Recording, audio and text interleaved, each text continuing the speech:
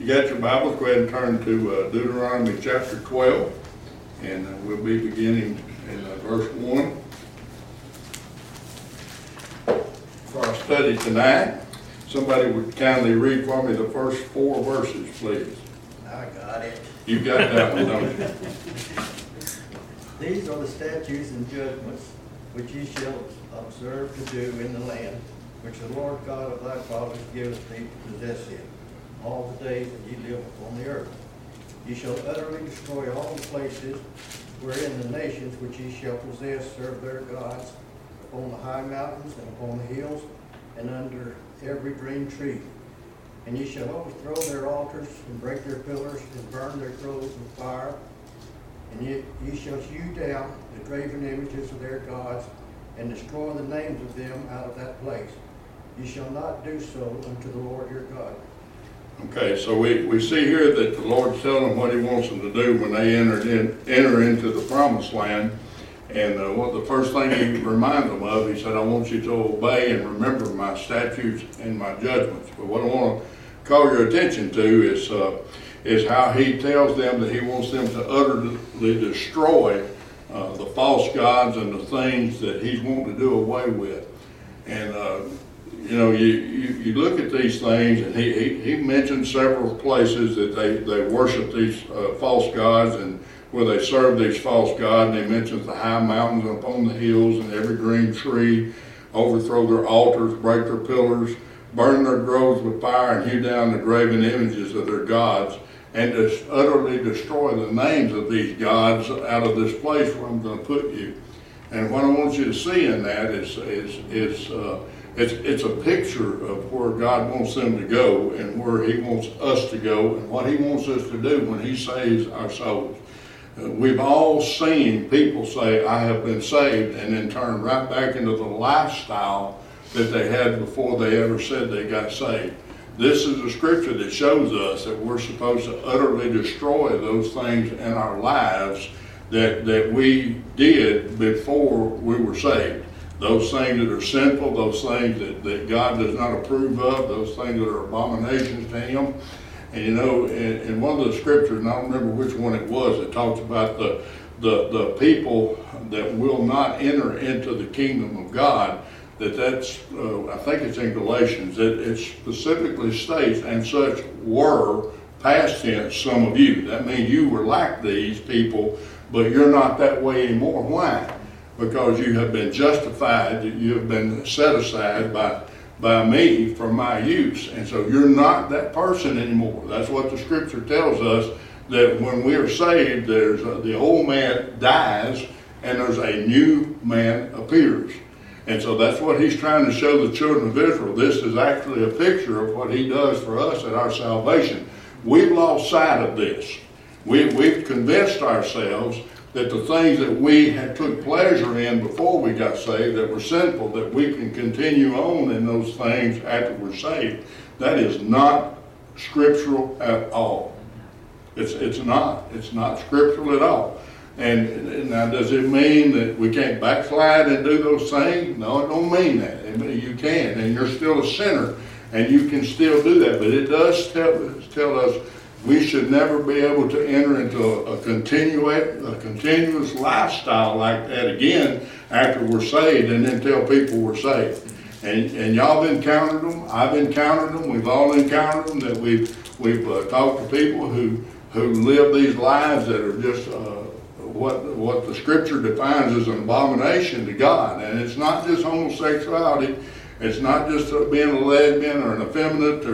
It's a continuous lives of adultery, continuous lives of fornication, and it's not all sexual. It includes lying, it includes stealing, it includes jealousy, it includes angers, it includes all kinds of things that those scriptures tell us.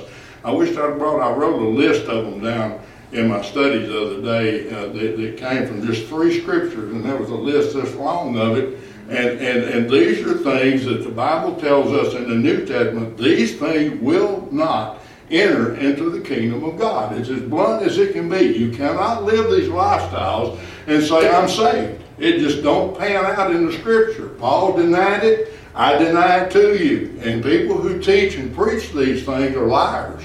They're false prophets. They're false preachers that are preaching a lie of damnation to people and allowing them to continue on in the lifestyles that the Lord says you don't live these lifestyles. And so this is a picture of that. He said, I want you to utterly destroy these things. I want you to destroy the places that they worship. I want you to destroy the altars that they worship at. And I want you to destroy the names of those people because you're not going to need them anymore. Amen? And so it's a picture of what we're supposed to do in our own lives. I've always told y'all that when we get saved, our salvation is a process. It's a life lived. Amen? It starts at the moment that you receive the Spirit of God into your life to help you identify what's wrong in your life. And we're supposed to listen to the Spirit of God when He convicts us and shows us what we're doing wrong. And the more we learn about God, the more we're going to know what pleases God and what displeases God. That's why it's important that we study the Bible, that you come to Sunday school, that you come to Bible studies at your church or have them in your home. It's important that we do these things and listen to preaching and stuff, because those are the ways that God has designed Himself for us to learn. Amen? And the world not only tells us, well, you can continue on in these lifestyles, it also tells you you don't need the things that God requires you and has given you to learn of these things. Isn't that pathetic? Yes.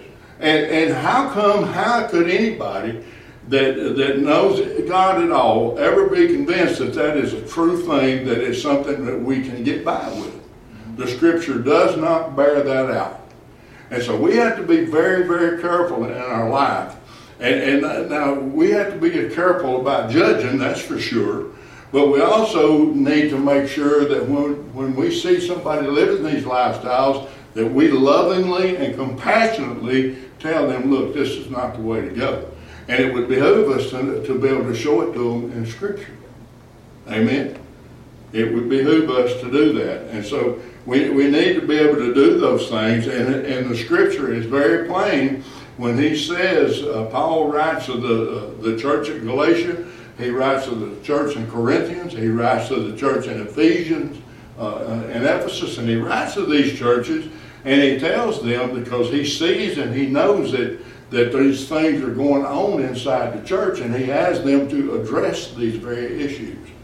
And at the same time, and especially in Corinthians, where they had a man who was having a sexual relationship with his daddy's wife, not his mother, but his father's wife. And it caused a big uproar, and Paul really addressed that and had them to address him with this sin.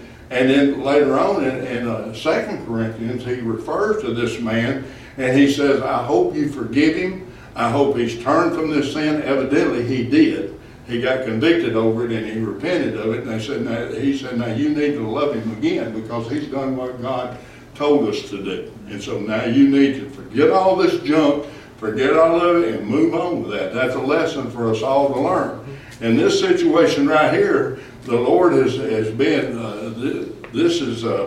He knows that if he don't get rid of all these gods, if they don't get rid of all these gods and all these people who have worshipped these gods, that they're going to rear their ugly heads again. And sure enough, they didn't do all these things, and it did. And it caused lots of problems for them. And they worshiped vile things instead of the living God. And later on down the road, they're even going to mix the pagan worship with the worship that God required of them. And I'm afraid that's what we're doing in the churches today. We're mixing paganism with Christianity, and that don't work with God. Amen? And listen to me. Listen very carefully. God will hold us accountable for doing that. He will. You know, we've got it in our minds that, you know, the things that are bad going on around us is not God doing those things. Don't you ever say that. If you look through the Scripture, God does lots of bad. Did you know hell belongs to God? Yeah. You think Satan's the God of hell? No, he's not. God is the God of hell. Amen? And if he took those angels Listen to me. If he took those holy beings created in holiness out of heaven and cast them into hell, don't you think for 1 minute he won't do that to us? That's right. Yeah. You defy him and tell him, I'm going to live this way despite what your word says. That is defying God. We may not say that, but we live our lives that way. And it's not acceptable to God. So we have to learn to look at these scriptures right here in the Old Testament, and you say, well, why did he want them to kill all these people? He's showing us a picture of what he wants to do in our lives when he saves us. He wants us to take all of that stuff out. He wants us to destroy all that stuff. He does not want us to return back to that lifestyle, whatever it is that you had to be repentant of. Amen? And whatever it takes to clean up. He wants us clean. And he makes a way for us to be that way. And even when we backslide or even when we sin after we're saved, he still provides that way for us to clean ourselves up. And we need to take advantage of that. We must take advantage of it. To not do so is to spit on the blood of Christ. Amen? Amen. That sounds kind of gross, doesn't it? Sounds like it's kind of strong language. It is. When we defy, when we know what not to do, and we do that despite knowing it, what does the Bible call that? That's a voluntary sin that you have done on purpose, defying God. We don't like to look at it that way. We say, oh, I'm just weak. Oh, I just couldn't help myself. Does God buy that? He ain't going to buy it at the great white throne judgment. He ain't going to buy it at the judgment seat of Christ, and he don't buy it right now. He's God, and he made a way. And he expects us to walk in that way. Yes, sir? Back there, just a few weeks ago, back there in chapter 8, verse 5, it says, as a man chasteneth his son, so the Lord thy God chasteneth thee. That's right. That goes along with what it says over in Hebrews. That's right. And the Lord loveth, he chasteneth. That's right. That's right. He does. He'll take us out. I make this remark all the time. He takes me out behind his woodshed on a regular basis. Amen. And it's not sometimes it's not bad things. It's that you feel guilt. None of us like to feel guilty. Guilty and shame is not good feelings for us to have. And so a lot of times that's God chastising us, trying to bring us back. And then sometimes if we don't come back, there'll be worse things that can take place. And we just write it off as, oh, that's just things that happen to everybody. Don't ever write those things off that way, especially when you think that I'm guilty and is God doing this to me. He may be trying to tell you he's doing these things to you, trying to get you straightened back up. And a lot of people say, you know, have you ever heard a person say, I can't serve a God that does those kind of things? It's not an I can't, it's an I won't. I won't, that's right. It's a choice. Yeah, I don't want to believe in a God that does those kind of things. You know what? He's going to be God regardless of what you think. And his word is final regardless of what you think. And his word is true, whether you believe it or not. And he is not going to change to accommodate us. He expects us to change to be like him. So we got to get this down right. And part of this is destroying those things that we have worshiped and those things that we have sinned with in our past. Do away with those things, destroy those things, and move on in godliness and holiness. And he gives us the power and the ability to do that. Amen?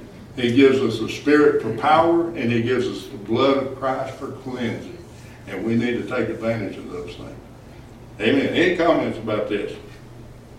I didn't never dream this was all going to come out in these 4 verses, but it did. And I think that's the Spirit trying to tell us and show us the many, many issues that are going on in our churches today when we let down our guard. And those of y'all who heard the pastor of the Nazarene church preach the other day, he said something that has stuck in my brain and I can't get rid of it, how we are trying to redefine the Word of God to make it suit ourselves. And you can see that all over the place. You can see it everywhere. And we don't have the right to do that. Okay? All right. Somebody read for me verses 5 through 16, please. But you shall seek the place where the Lord your God chooses, and out of all your tribes to put his name for your... But you shall seek the place where the Lord your God chooses, out of all your tribes to put his name, his dwelling place, and there you shall go. There you shall take your burnt offerings, your sacrifices, your tithes, heave offerings of your hand, your vowed offerings, your freewill offerings, and the firstborn of your herds and flocks. And there you shall eat before the Lord your God, and you shall rejoice in all which you have put your hand, you and your households, in which the Lord your God has blessed you. You shall not at all, as we are doing here today, every man doing whatever is right in his own eyes. For as yet you have not come to the rest in the inheritance which the Lord your God is giving you. But when you cross over the Jordan and dwell in the land which the Lord your God is giving you to inherit, and he gives you rest from all your enemies round about, so that you dwell in safety, there will be the place where the Lord your God chooses to make his name abide. There you shall bring all that I command you, your burnt offerings, your sacrifices, your tithes, the heave offerings of your hand, and all your choice offerings, which you vow to the Lord. And you shall rejoice before the Lord your God, and you and your sons and your daughters, your male and female servants, and the Levite who is within your gates, since he has no portion nor inheritance with you. Take heed to yourself that you do not offer your burnt offerings in every place that you see, but in the place which the Lord chooses in one of your tribes you shall offer your burnt offerings, and there you shall do all that I command you. However, you may slaughter and eat meat within all your gates, whatever your heart desires, according to the blessing of the Lord your God, which he has given you. The unclean and the clean may eat of it, of the gazelle and the deer alike. Only you shall not eat the blood. You shall pour it on the earth like water. All right, thank you. I want you to see something here. He's thinking ahead. He's showing them ahead. He knows they're going to cross the Jordan River, and he makes the remark in verse 5 right off the bat that the place which the Lord your God shall choose out of your tribes, I want you to come to that place. Don't tell me that you're not supposed to go to church. Thank you. Don't tell me that you can do the worship of God on the creek bank as good as you can in the assembly of God's people. This scripture right here in the Old Testament, just like the other one shows us, the one we just read prior to this shows us we need to clean out the sin in our lives, clean out the old things that have led us down the road of destruction, and do away with those things. Also right here, the scripture is very plain that the Lord has a place for us to go, that he intends for us to go to worship him. Amen? Now, this is going to get deep into this before we get out of this chapter. But he says, I'm going to appoint a place. And he said, and when I appoint this place and you come, I want you to bring your burnt offerings, your sacrifices, your tithes, and your heave offerings of your hand, and your vows and your freewill offerings. I want you to bring them to the place that I have designated for you to come to worship me. Okay? Now he realizes that these people are going to be strewn out, and that this place is going to be in a designated place that they're going to have to make a pilgrimage to. Amen? And they're going to have to come to. And so that's what Mary and Joseph had to do when they carried Jesus to the temple to dedicate him to God. Amen? They had to do this very thing. And this is what he's talking about here. This is something that he would establish. And he said, he tells them, he said, you shall not, verse 8, you shall not do after all these things that we do here this day, every man whatsoever is right in his own eyes. We don't get to do what we think is right in our own eyes. And going to church is right in the eyes of God, and choosing not to go to church is wrong in the eyes of God. Now, there I said it. Boy, I'm going to probably get a lot of arguments Jeremiah probably absorbed a lot of this. I don't care.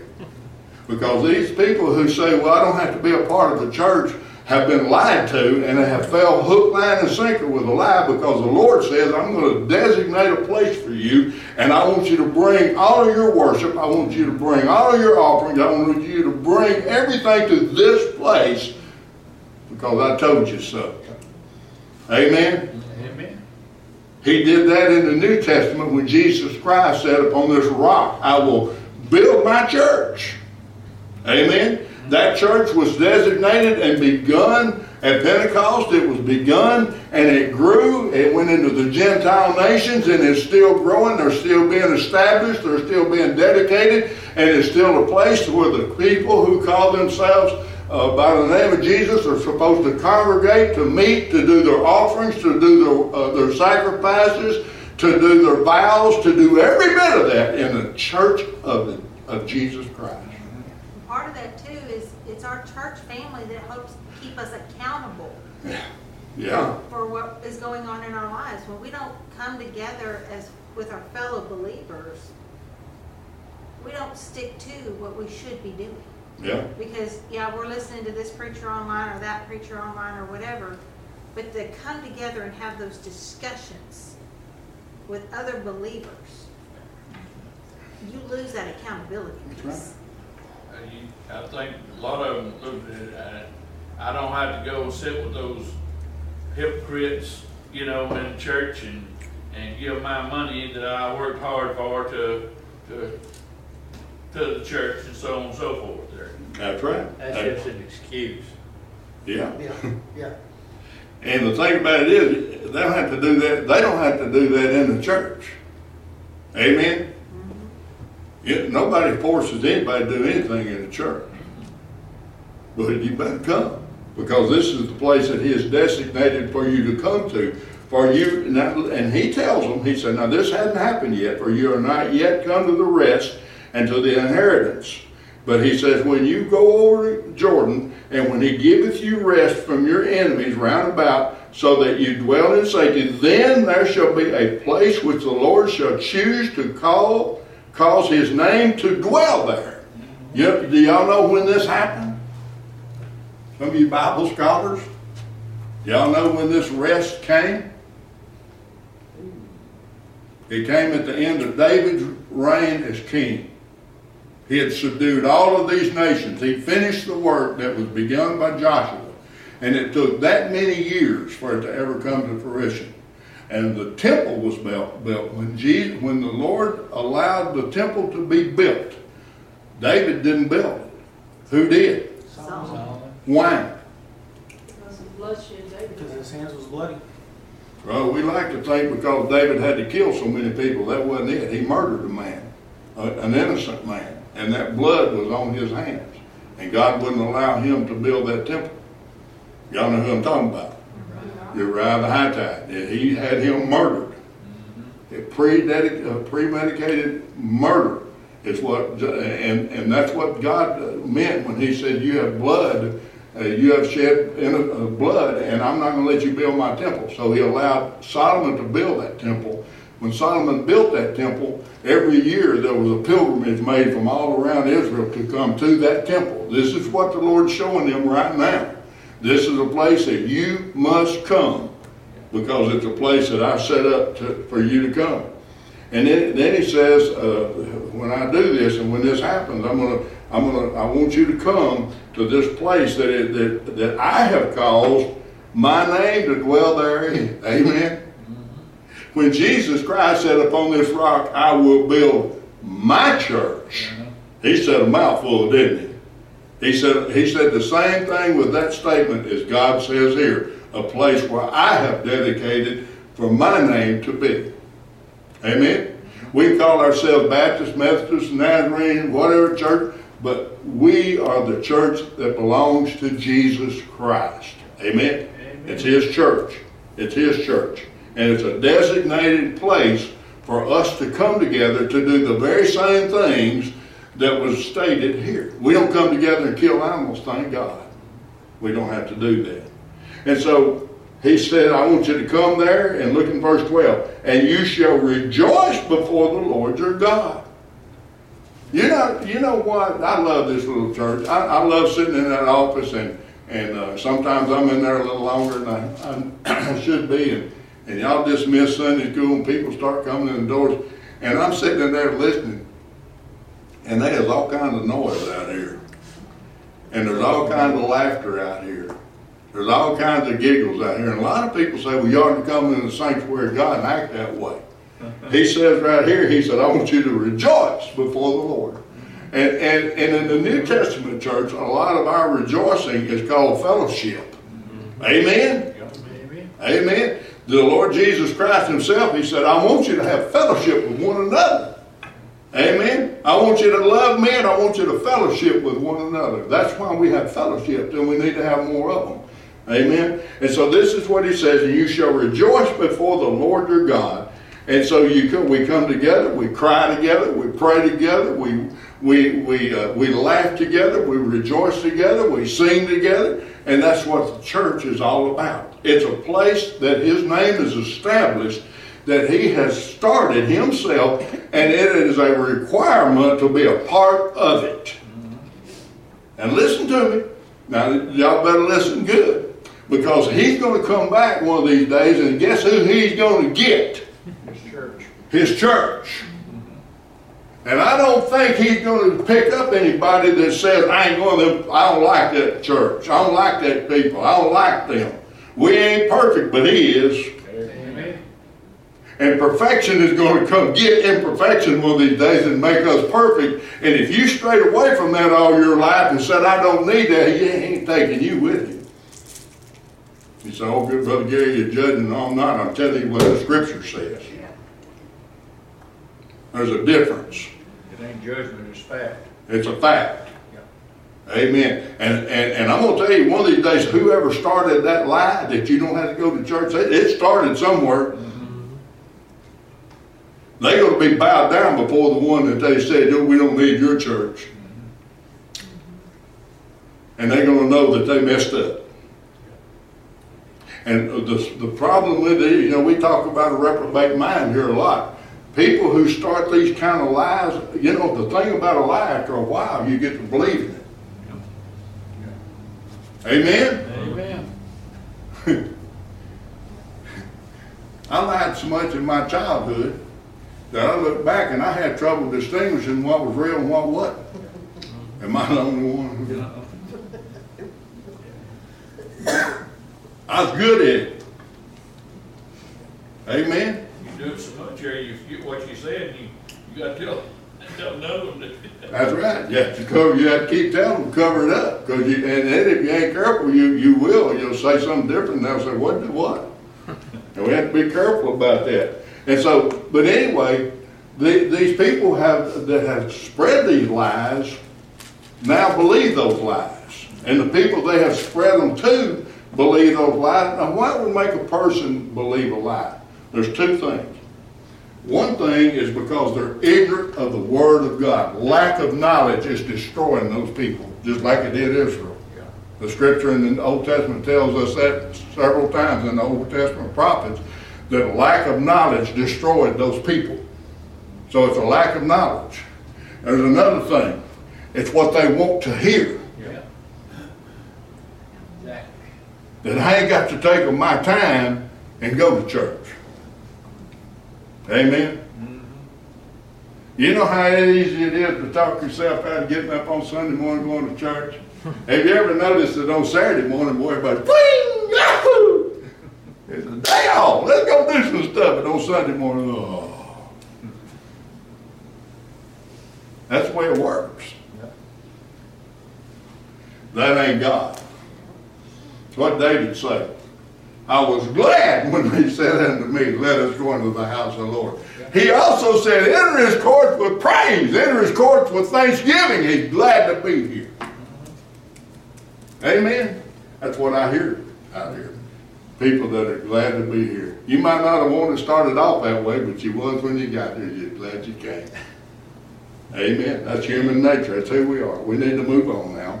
He says, take heed to thyself, in verse 13, that thou offer not your burnt offerings anywhere else. Y'all see that? Don't you get in the gate of your little old town and say, well, we don't want to go into Jerusalem. We don't want to go into the temple. We don't want to go into God's destination. We're just going to do that here. It'll be okay. That's what those people, those fishing bank people do. Mm-hmm. They offer their offering somewhere else. Yep. And he says in verse 13, don't you do that. You see it?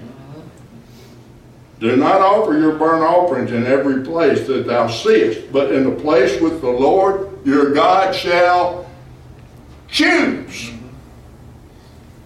Amen? Y'all see that? I'm not making this up. This is good stuff right here. This gets us where we live. You need to underline, circle some of these things and write little notes. This is why you're supposed to go to church. Because, see, he's the Lord our God. He don't change. He ain't changed from that time to this time. Amen. Now he says, he understands, he says, God is a rational God. He sees us where we are, and he understands our circumstances and our situations. Even more so now, since he became a man and dwelt among us. There was a reason God did that. He wanted to understand us on the level that we are. On the level we are. That's why he became a man and dwelt among us. Amen?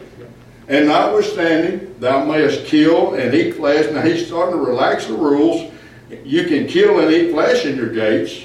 Whatsoever thy soul lusteth after, according to the blessing of the Lord thy God, which he has given thee, the unclean and the clean may eat thereof, as of the roebuck and the hart.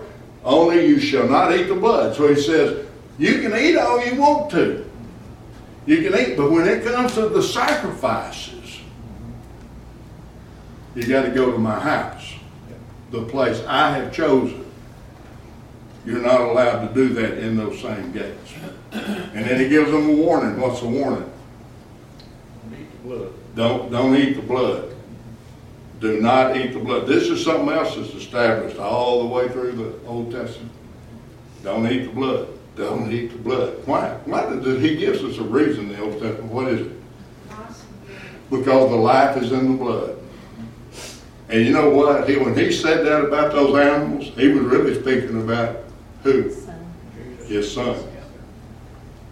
Our life is in his blood. Amen?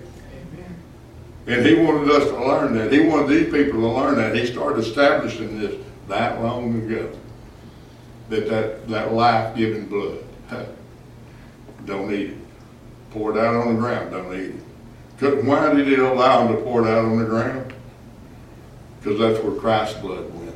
It was poured out on the ground. This is good, deep stuff right here, isn't it? Amen. Any questions about this? All right, somebody read for me verses 17 through 19.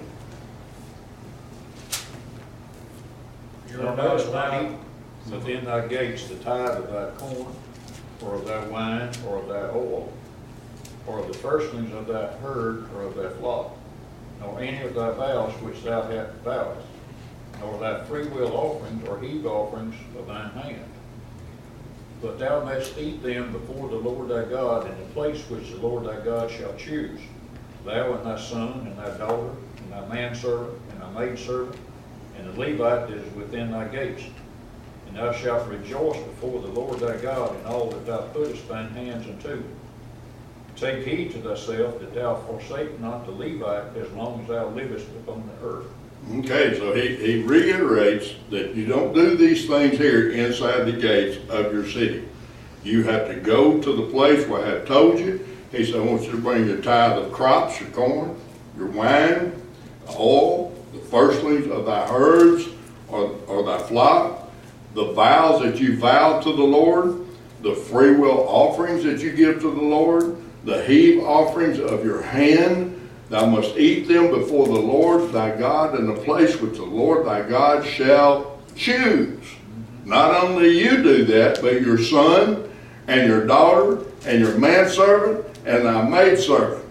What does that tell us? You know, the family. All of them. Everybody in that household, go to this house. Go to this place. that I have designated. Amen. Why? I can't be saved for you. I can't worship for you.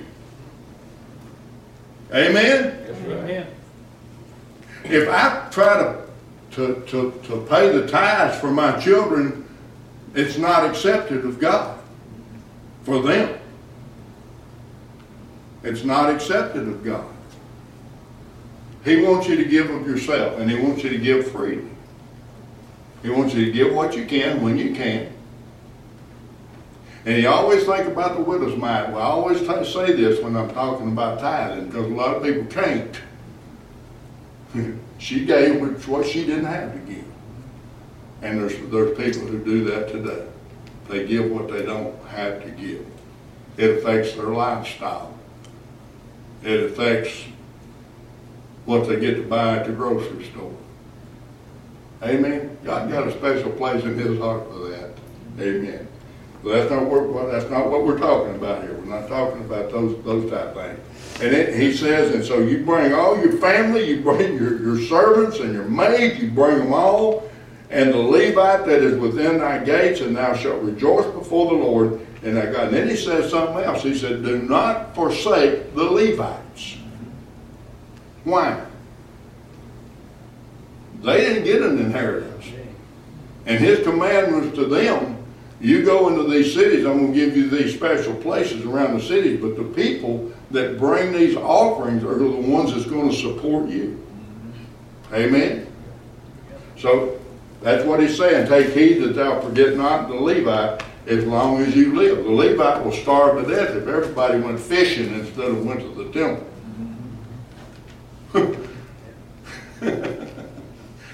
Amen. Any questions about this? You know what you just got through saying about you can't be saved for anybody, can't be delivered for anybody. And whenever you see that word saved in the Bible, it's not always talking about being saved, born again. Just like Peter, when Peter took his eyes off of Jesus and began to sing, he said, Lord, save me. And he wasn't talking about saving me from going to hell. He was talking about from going under the water and dying. And the same way about Peter on the day of Pentecost. After he preached to him, he said, save thyself from this untortured generation. And we know that salvation is of the Lord, so he was talking about deliver yourself. You got to be the one to do it. Absolutely. It's a personal thing. That's right. I can't repent for you, and you can't repent for me. It's a personal thing.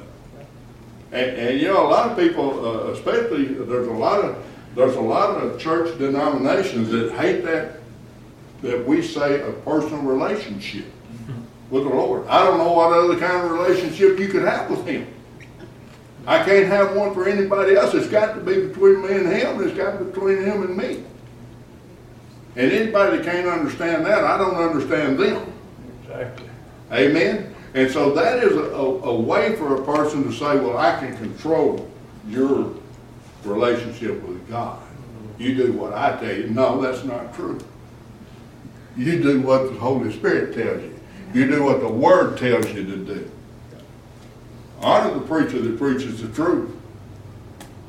But don't believe that liar that all he wants to do is tell you how you need to do it according to him.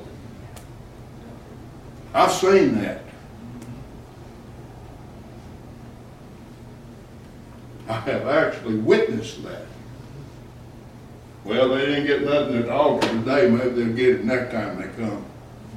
Because they didn't do what they were required of that man to do. God help them. Amen? That ain't right. To me, that smacks of judgment. That's right. Now, it don't mean that if they ask you, when a person says, like they ask the apostle, what must I do to be saved? When they asked Paul, what must I do to be saved? And he told them. And he didn't give them no long drawn out affair like, you need to do it the way I did. That ain't what he told that man. Did he? He turned it all over to Jesus at that point because it's that personal. That man had to believe on Christ. That was the first part. If he didn't do that, he wasn't going to get saved. Yeah. Amen? Paul didn't tell him, all you need to be like, let me tell you what happened to me, and if you'll do it just like I did, it'll happen. There ain't nobody else in Scripture got saved by the same way Paul did. They got saved by the same God, and he got filled with the same Spirit, but it don't happen to everybody the same way. I don't care what anybody tells you. And for a person to start a denomination or a cult, whatever you want to call it, and everybody's got to come, and they come the very same way. There ain't but one thing in common we all do. We go through Jesus. Amen. Every one of us. Because there ain't no other way. He is the only way. Amen. But you know what? There's some of them that tell you, you got to do this and you got to do that, or you're not saved. Does the Scripture teach us that? No. There's only one thing that has to be common in every salvation. They have to be drawn. If you're not drawn, you can't come. Well, that's what Jesus said. Except my Father draw you, no man can come up to me. That's the only thing that's common in everybody's salvation experience, that we're drawn. Everything else is totally different. That's right. Because we're all different. That's right. What affects me don't affect you. Right. What my sins are before I came may not have nothing to do with the sins before you came. That's right. The Lord knows what we need, knows who we are, and He knows how to give us what we need, but He requires us to ask Him for it. Amen? And that includes salvation. He don't follow you. He could. He could follow you around that bucket of salvation and it comes out of that well and he could just chase you down and dump it on top of it. He'll never do that. And He don't allow me to do it either. And He don't allow no other preacher to do it either. And when Jesus was telling those people about eating His flesh and drinking His blood, and they all, this man done lost his marbles, and they all walked away. And the Lord looked at His disciples and He said, are you going to leave me too? Remember what Peter said? Where would we go, Lord? You have the words of eternal life. Amen? There ain't no place for us to go that we can get what we're going to get from Him. But the Scripture made a remark there that as they walked away from Jesus, those other people, the Bible says that He knew those that belonged to Him. That still holds true today. He knows those that do, and He knows those that don't. He knows the sheep. And you know, it's amazing to me that there's people who follow Christ for different reasons. There's different motives. It ain't always because they claim to know Jesus for salvation purposes, but they have an ulterior motive. They want to be known as something they're not. Amen? You say, well, that's not true. Well, yes, it is. When the Lord in Matthew began to talk about the judgment, and those people that He said, depart me, I don't know who you are. And, oh, yeah, you do. We did this, and we did that, and we did this. And they really thought they did, but you know what? They had a false religion. They didn't have a personal religion. They had one filled up with all the things we need to do to be called a Christian. If you can't go up and lay your hands on somebody and heal them, then you ain't got the goods. That's who He's talking to. Well, Lord, we prophesied in Your name. Oh, I see a vision. And I'm not poking fun at people who actually get godly vision. I'm poking fun at the ones who say they do and don't. Everybody be healed if it is. If you do it that way, wouldn't you? Well, duh.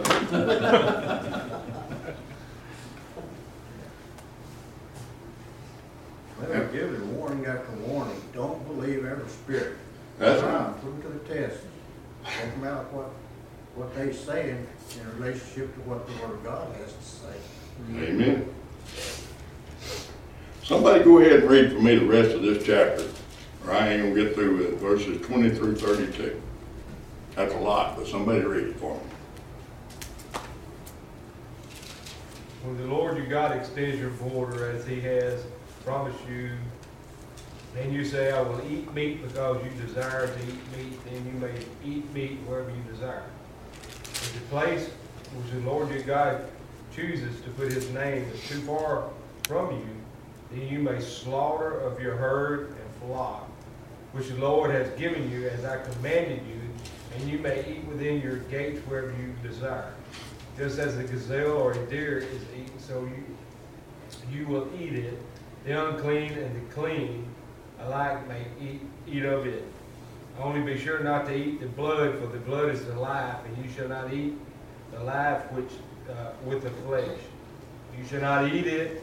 You shall pour it out on the ground like water. You shall not eat it, so that it may be well with you and your sons after you, for you will be doing what is right in the sight of the Lord. Only your holy things which you may have, and your votive offerings you will take and go to the place which the Lord chooses. And you shall offer your burnt offerings, the flesh and the blood on the altar of the Lord your God, and the blood of your sacrifices shall be poured out on the altar of the Lord your God, and you shall eat the flesh.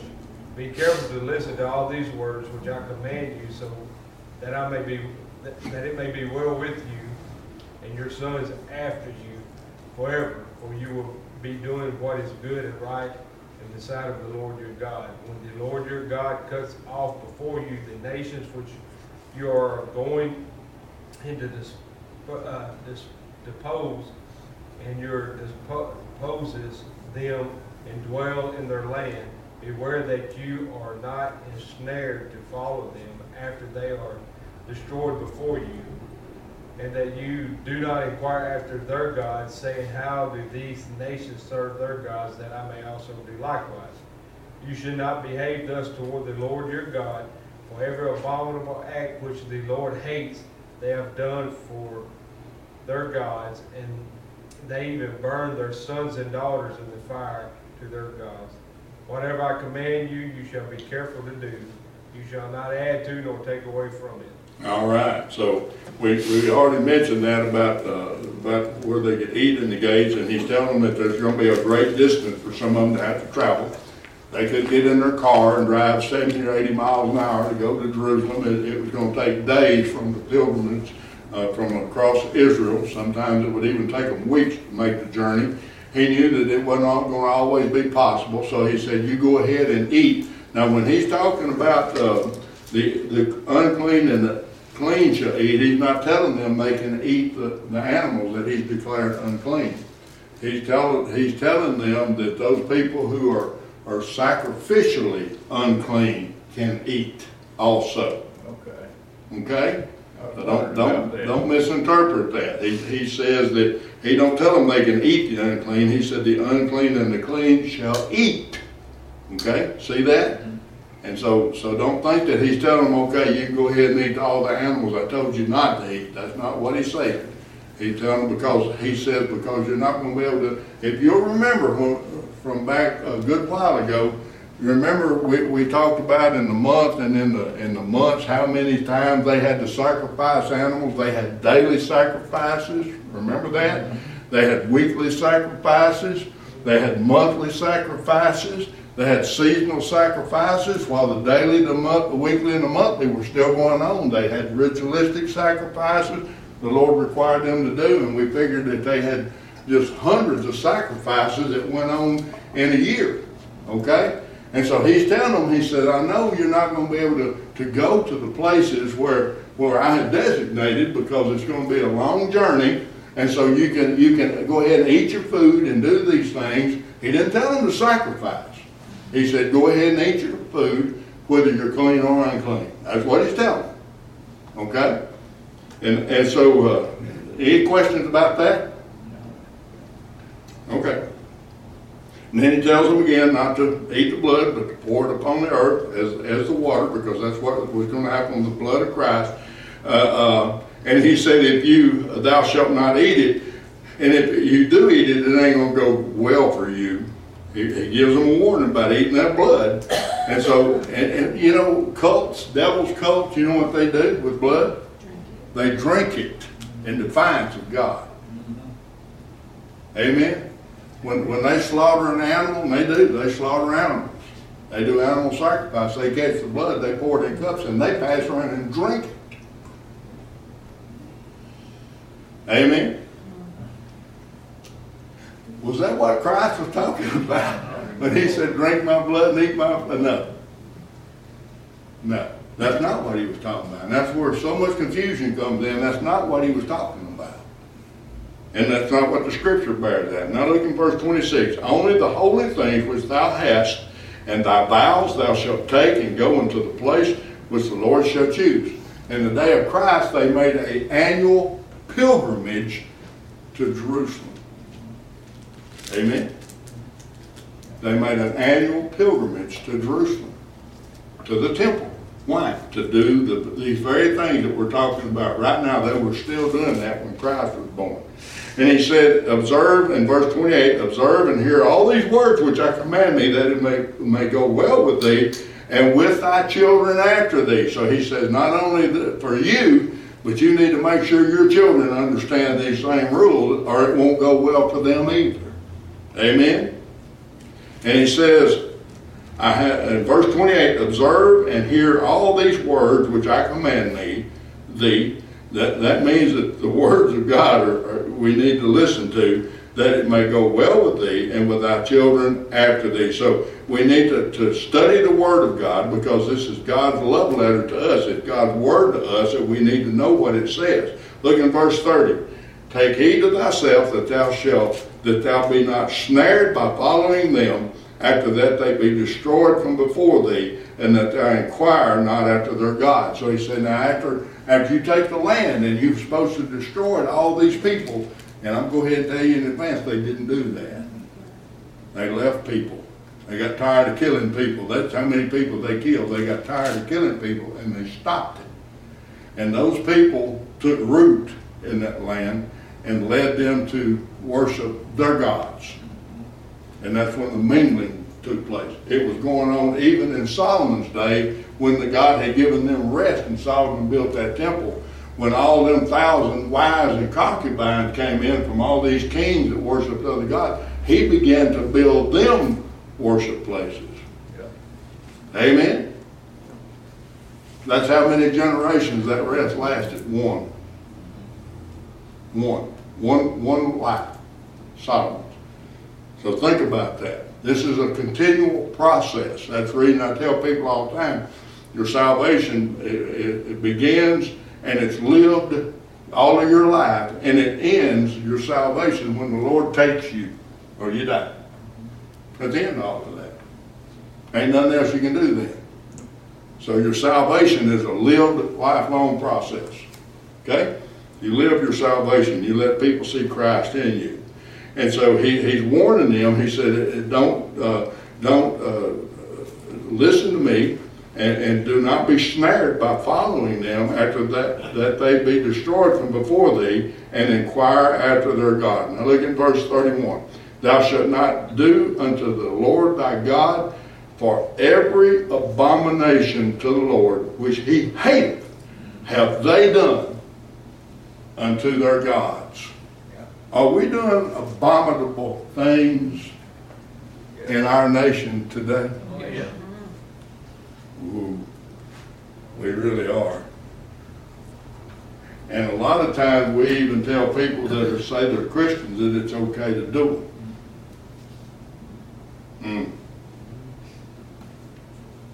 And so let's look at verse 32, and I'm going to close.